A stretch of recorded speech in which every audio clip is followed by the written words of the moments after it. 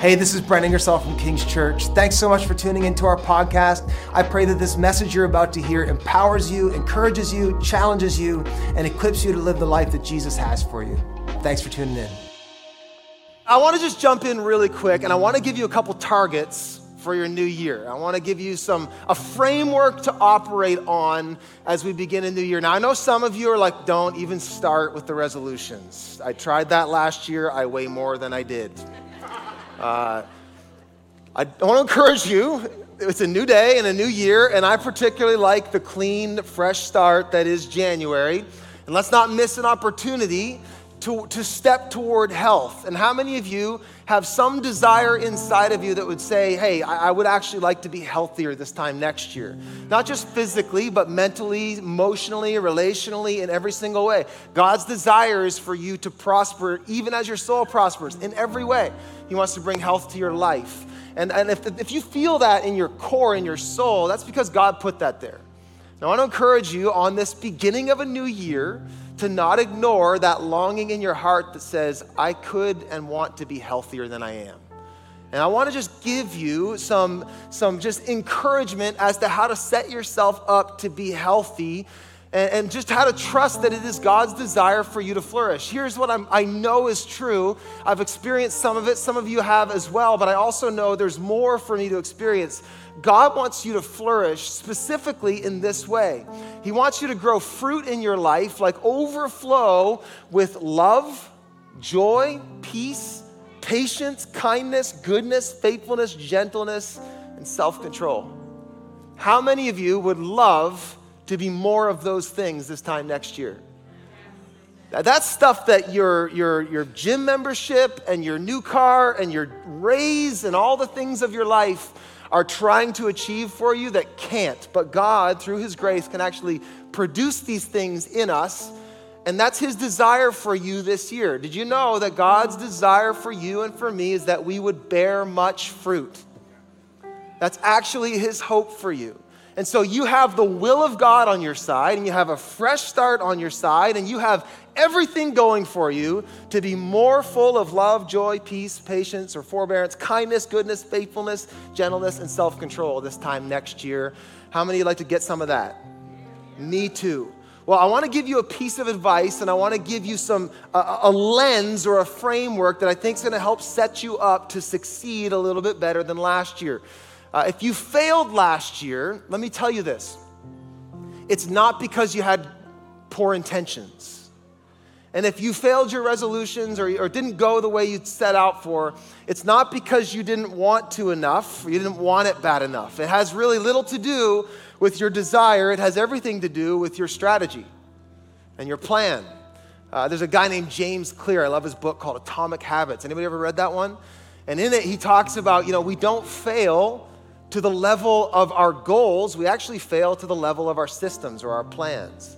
So I want to ask the question really quick. How should you be thinking about and planning that you would be bearing much fruit by this time next year? What are we to do when it comes to bearing fruit?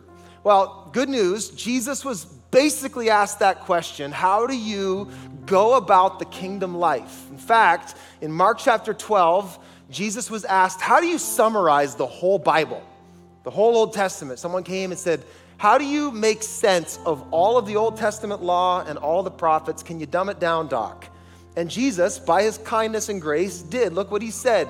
Here's what you need to do. If you're going to flourish, you're going to walk in all the promises and power of God, here's what you essentially need to do. It's this. You need to learn to love the Lord your God. Say it with me. With all of your... And with all of your, let's just tie that together. And with all of your, you need to learn to love the Lord your God with all your heart, with all your soul, with all your mind, all your strength. And the second is this, love your neighbor as yourself. There's no commandment greater than these. He said, if you want to walk the walk and you want to live the life and you want to flourish the way that God wants you and desires for you to flourish and the way that you want to flourish, the trick is take the whole Bible and boil it down to this. If you can learn how to love God with your heart, with your soul, with your mind, and with your strength, you will flourish. That's ultimately what we have to do. In other words, Jesus said, learn to love God with your whole self. Now, what is love? Baby, don't hurt me. Someone knew that. It's like, all the kids are like, you're so old. I feel like I'm getting to that stage in my life where like my grandfather would laugh at Red Skeleton and like, the Three Stooges. And I remember being a teenager thinking, it's not funny, not even at all. And now I find funny things that my kids don't get. Anyway, what is love? Stop. What is it to love someone? It's more than a feeling. Oh man, stop. All the brain bugs are, I'm trying not to sing it. No, to love someone is more than a feeling. It's actually a lot to do with action, isn't it? Loving someone is about relationship, but it's about a relationship of trust, right? Care, enjoyment, sometimes romance, passion, responsibility, reciprocity. Is that right? Is that right? No, like you lost me at this guy. No, to love someone is that relationship, and you know what it is even if you can't define it, and it's a very hard thing to define. And Jesus is essentially telling us, learn to relate to God in this way, to love him and have relationship with him that engages your heart and your soul. I'm putting these things together. I know some scholars, and you can kind of parse these apart, but for us, what do I mean by heart and soul? What does Jesus mean? With your passion, with your being, with your passion, your heart. Then he says, learn to love him with your mind, with your thinking. You engage him with your thinking. And then learn to love him with your strength. What's that mean? Action, what you do. And if you can holistically learn to love God, that's what brings ultimate health. Here's what short circuits us. And I want some moms and dads to get this, especially kids as well. Teens, you'll get this.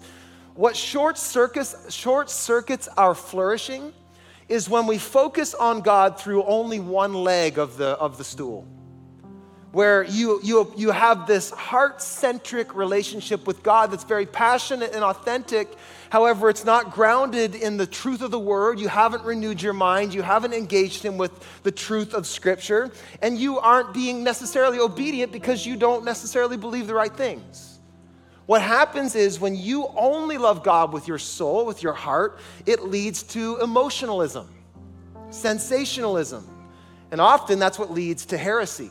That's why churches can get off in the weeds. They were genuine in their pursuit of God, but they weren't balanced in it, and it leads to these problems. Does that make sense? Moms and dads, you getting it? If you have a head-centric relationship with God, well, what can happen? It can lead to intellectualism. Your relationship with God is just built on what you know, and you don't necessarily have any passion in your soul for him. You don't necessarily have to obey as long as you know the right things and say the right prayers, then you're just fine. It's actually called Gnosticism. It was a problem in the first century. It's still a problem today. But if you only love God with your strength, what is that? Some of you grew up in this. It's legalism. It's not grounded in renewed mind, and it's definitely not grounded in a heart of love and passion for God. It's just legalism. It's I do my best, and I try my best, and that's it. Real health, just get this. I want you to get this as you jump into this new year. Real health and flourishing comes from engaging and relating to and loving God with all of your heart and all of your mind and all of your... And to the degree that we can come at him holistically will be the degree that you start to flourish in the health and the fruit of the Spirit that God has for you. Does that make sense? I saw a meme the other day. I think some of my friends sent it to me. We were talking about trying to get in better shape this year. And he sent a meme of a guy mopping with a mop in the ocean. And the meme said, me trying to exercise without changing my diet. Right? And we know in our own physical health, it's multifaceted if you're going to get healthy. You probably have to sleep better. Am I stepping on toes? You probably need to eat better. And you probably need to exercise. And the same is true as it relates to your spiritual health. You have to approach God, not just with your heart, not just with your mind, not just with your strength, but with all of the above. And as you do that, the grace of God flows into your life. It comes, what happens is this. I want to say this right. Health comes as the natural result of loving Jesus and being loved by Jesus. Can I say that again? Like if you hear anything today, health and flourishing, the fruit of the Spirit, the life that God has for you, it comes as the natural result of being loved by Jesus and loving Jesus. No more, no less. And learning to take your whole self in relationship with him. In other words, true health is derivative of loving and being loved by Jesus. It's really quite simple, although it's challenging. Can I get an amen? It is hard, and it takes work. I loved, anybody watching The Chosen? I can't recommend that enough. It is just great. It's not the Bible, but it is awesome. And it's based on the Bible, and it brings to color some stuff that you just read over in the Gospels, and you forget that these were real people with real lives. But there was this one scene on this new season. They just had heard Jesus preach the Sermon on the Mount, and now you're seeing the disciples trying to flesh it out in real time. And there's this scene of one of the disciples, I think it was James, going to apologize to Mary for a way that he treated her. And he says in it, I heard the word of God. He was stirred in his heart, and then you see him in action go and ask for forgiveness to her. And he says, I have a lot to work on. And I thought, that's discipleship. It's not this pill that you take and all of a sudden you're perfect. It's this ongoing life relationship that we're working on our love relationship with Jesus. And as we learn to settle our whole selves more in his love and grace and goodness, that brings transformation. That's really good news. Your job is just to learn to love Jesus more, and he's going to do the heavy lifting in your life. Isn't that awesome? Take some of the pressure off. That said, you do have a part to play. You do have a part to play. We have to learn. Jesus said it like this. I'm almost done. Kids, you're being really good. I can't speak for the other sites. I don't care. I can't hear you. John 15, Jesus said it like this. Remain in me, and as I also remain in you. No branch can bear fruit by itself. It must remain in the vine. Neither can you bear fruit unless you remain in me. I am the vine. You are the branches. If you remain in me and I in you, you will what? Bear much fruit. But apart from me, you can do nothing. And that's the invitation this year. How can we remain in him? How can we abide in him? What strategies, these are actual things you have to do, family. What strategies can you implement in your life that will help you better remain in him throughout the year? That will dictate the level of health and power and peace and the fruit of the Spirit you experience in your life. No more, no less. The challenge for you is, how well can you abide in him? Amen? Paul said it like this. I love this language, and we'll use this as we jump into communion. Paul said, I've been crucified with Christ, and I no longer live, but Christ lives in me. The life I now live in the body, I live by faith in the Son of God. So I've aimed my whole self at Christ. I live by faith in the Son of God who loved me and gave himself up for me. So you see, he's resting in what? The love of Christ. Hang with me. And now look what he says. Now here's my job. I do not set aside the grace of God. For if righteousness could be gained through the law or through my knowing or through my doing, then Christ died for nothing. What's he saying here? He's saying the challenge of my life is to keep grace in front of me. I love that language. I don't set aside the grace of God. Do you ever get caught doing that, believers? Get finding yourself trying to justify your own life and work in your own strength? Paul says the challenge of my life is actually to keep grace right in front of me. It's like when you're sitting at a table. Sometimes my kids set aside what we give them for supper. You know what I mean? Like, I don't want that. The challenge for you is, can you remain seated and planted and rooted at the table of God, receiving the grace of Christ Jesus? If you can do that, and it is hard, but he will help you. But if you can do that, life will abound in and through you. That is the promise of God. Now, I want to give you a few aims.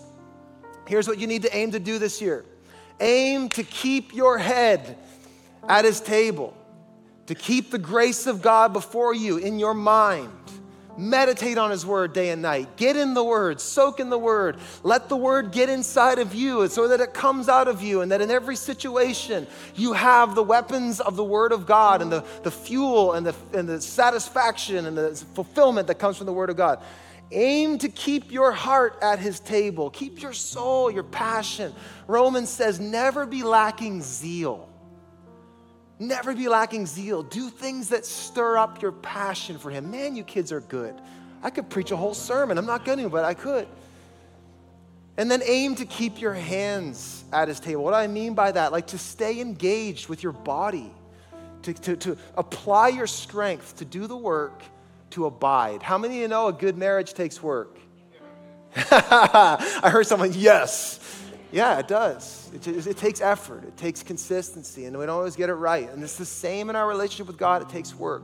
So we have some things on our website for you. If you go to our website, kingschurch.cc, you should see a little square that says Fresh Start.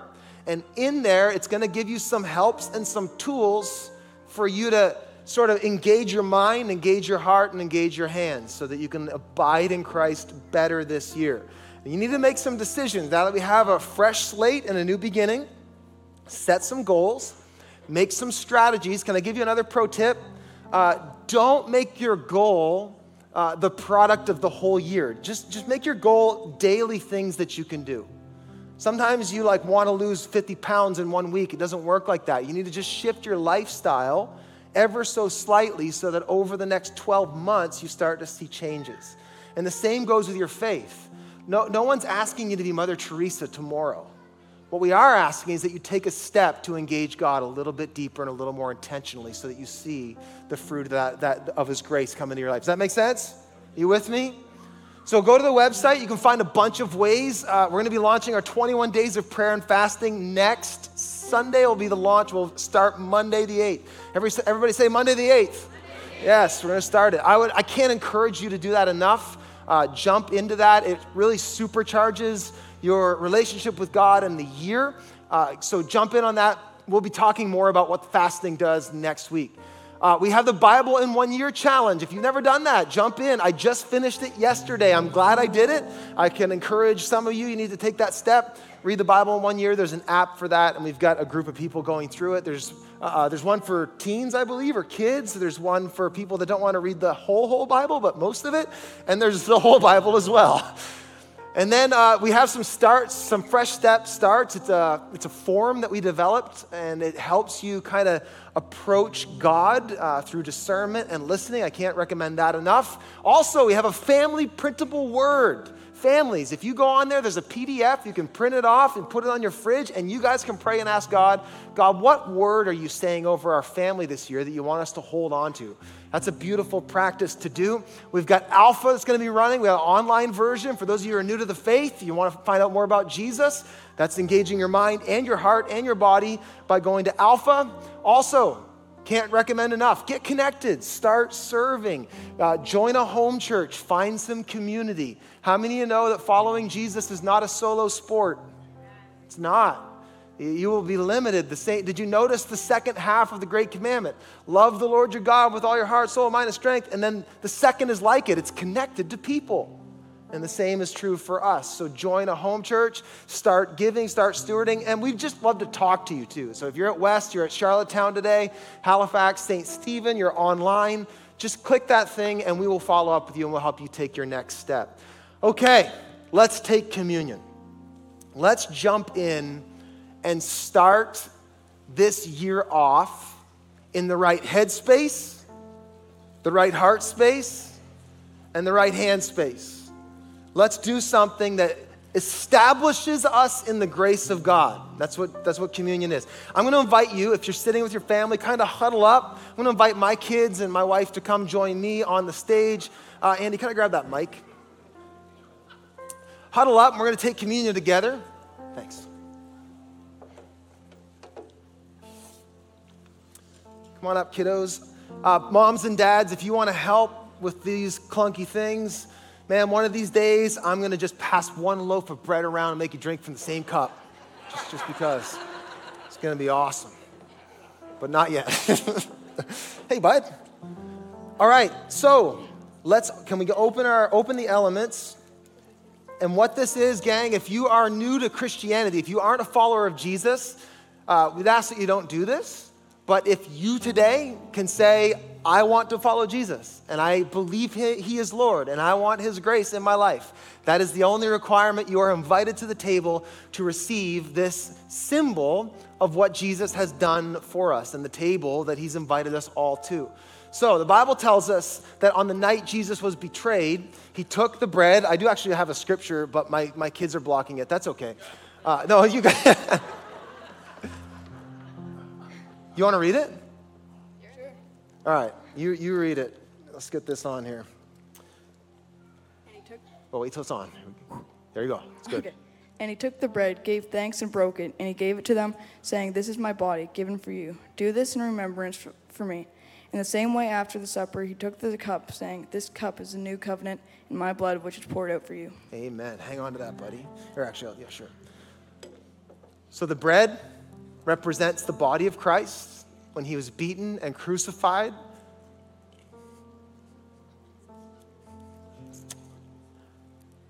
On our behalf, which means that he took our place and he bore our shame and he bore our punishment and he made right our relationship with God. The Old Testament talks about atonement, and he was our atoning sacrifice. And so the blood represents his body, and so break it and be reminded today that you have been forgiven, accepted, redeemed, restored, reconciled to the Father through what Jesus did for you. Take this and eat it and be thankful today.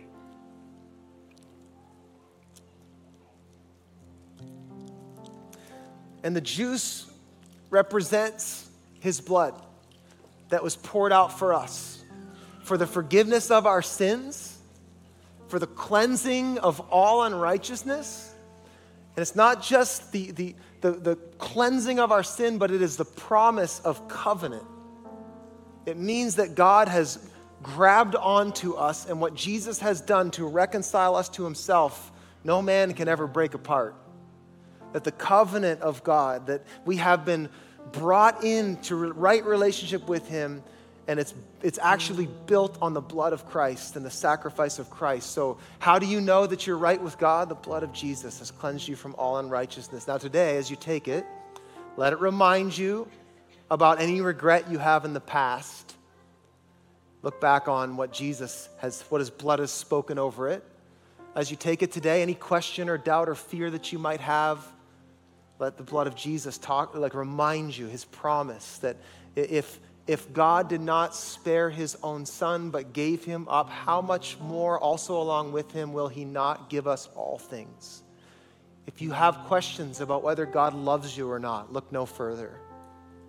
And then if you're scared of the future, just be reminded of who holds the future, and that if he was willing to die for you, you can trust him. Amen? So take and receive this and be thankful.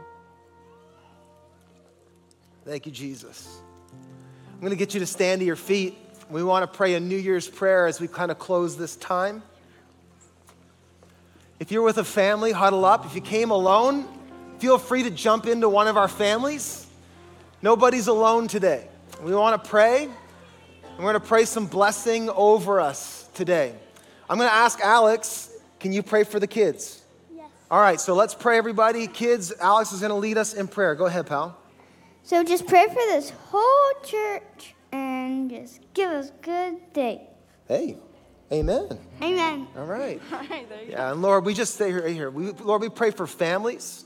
We ask God for grace over households. We ask for grace over students. We ask for grace over our babies, Lord. We thank you that we belong to you and that you're a good father. And so we bless you today, and we thank you that your hand is on the families of this church.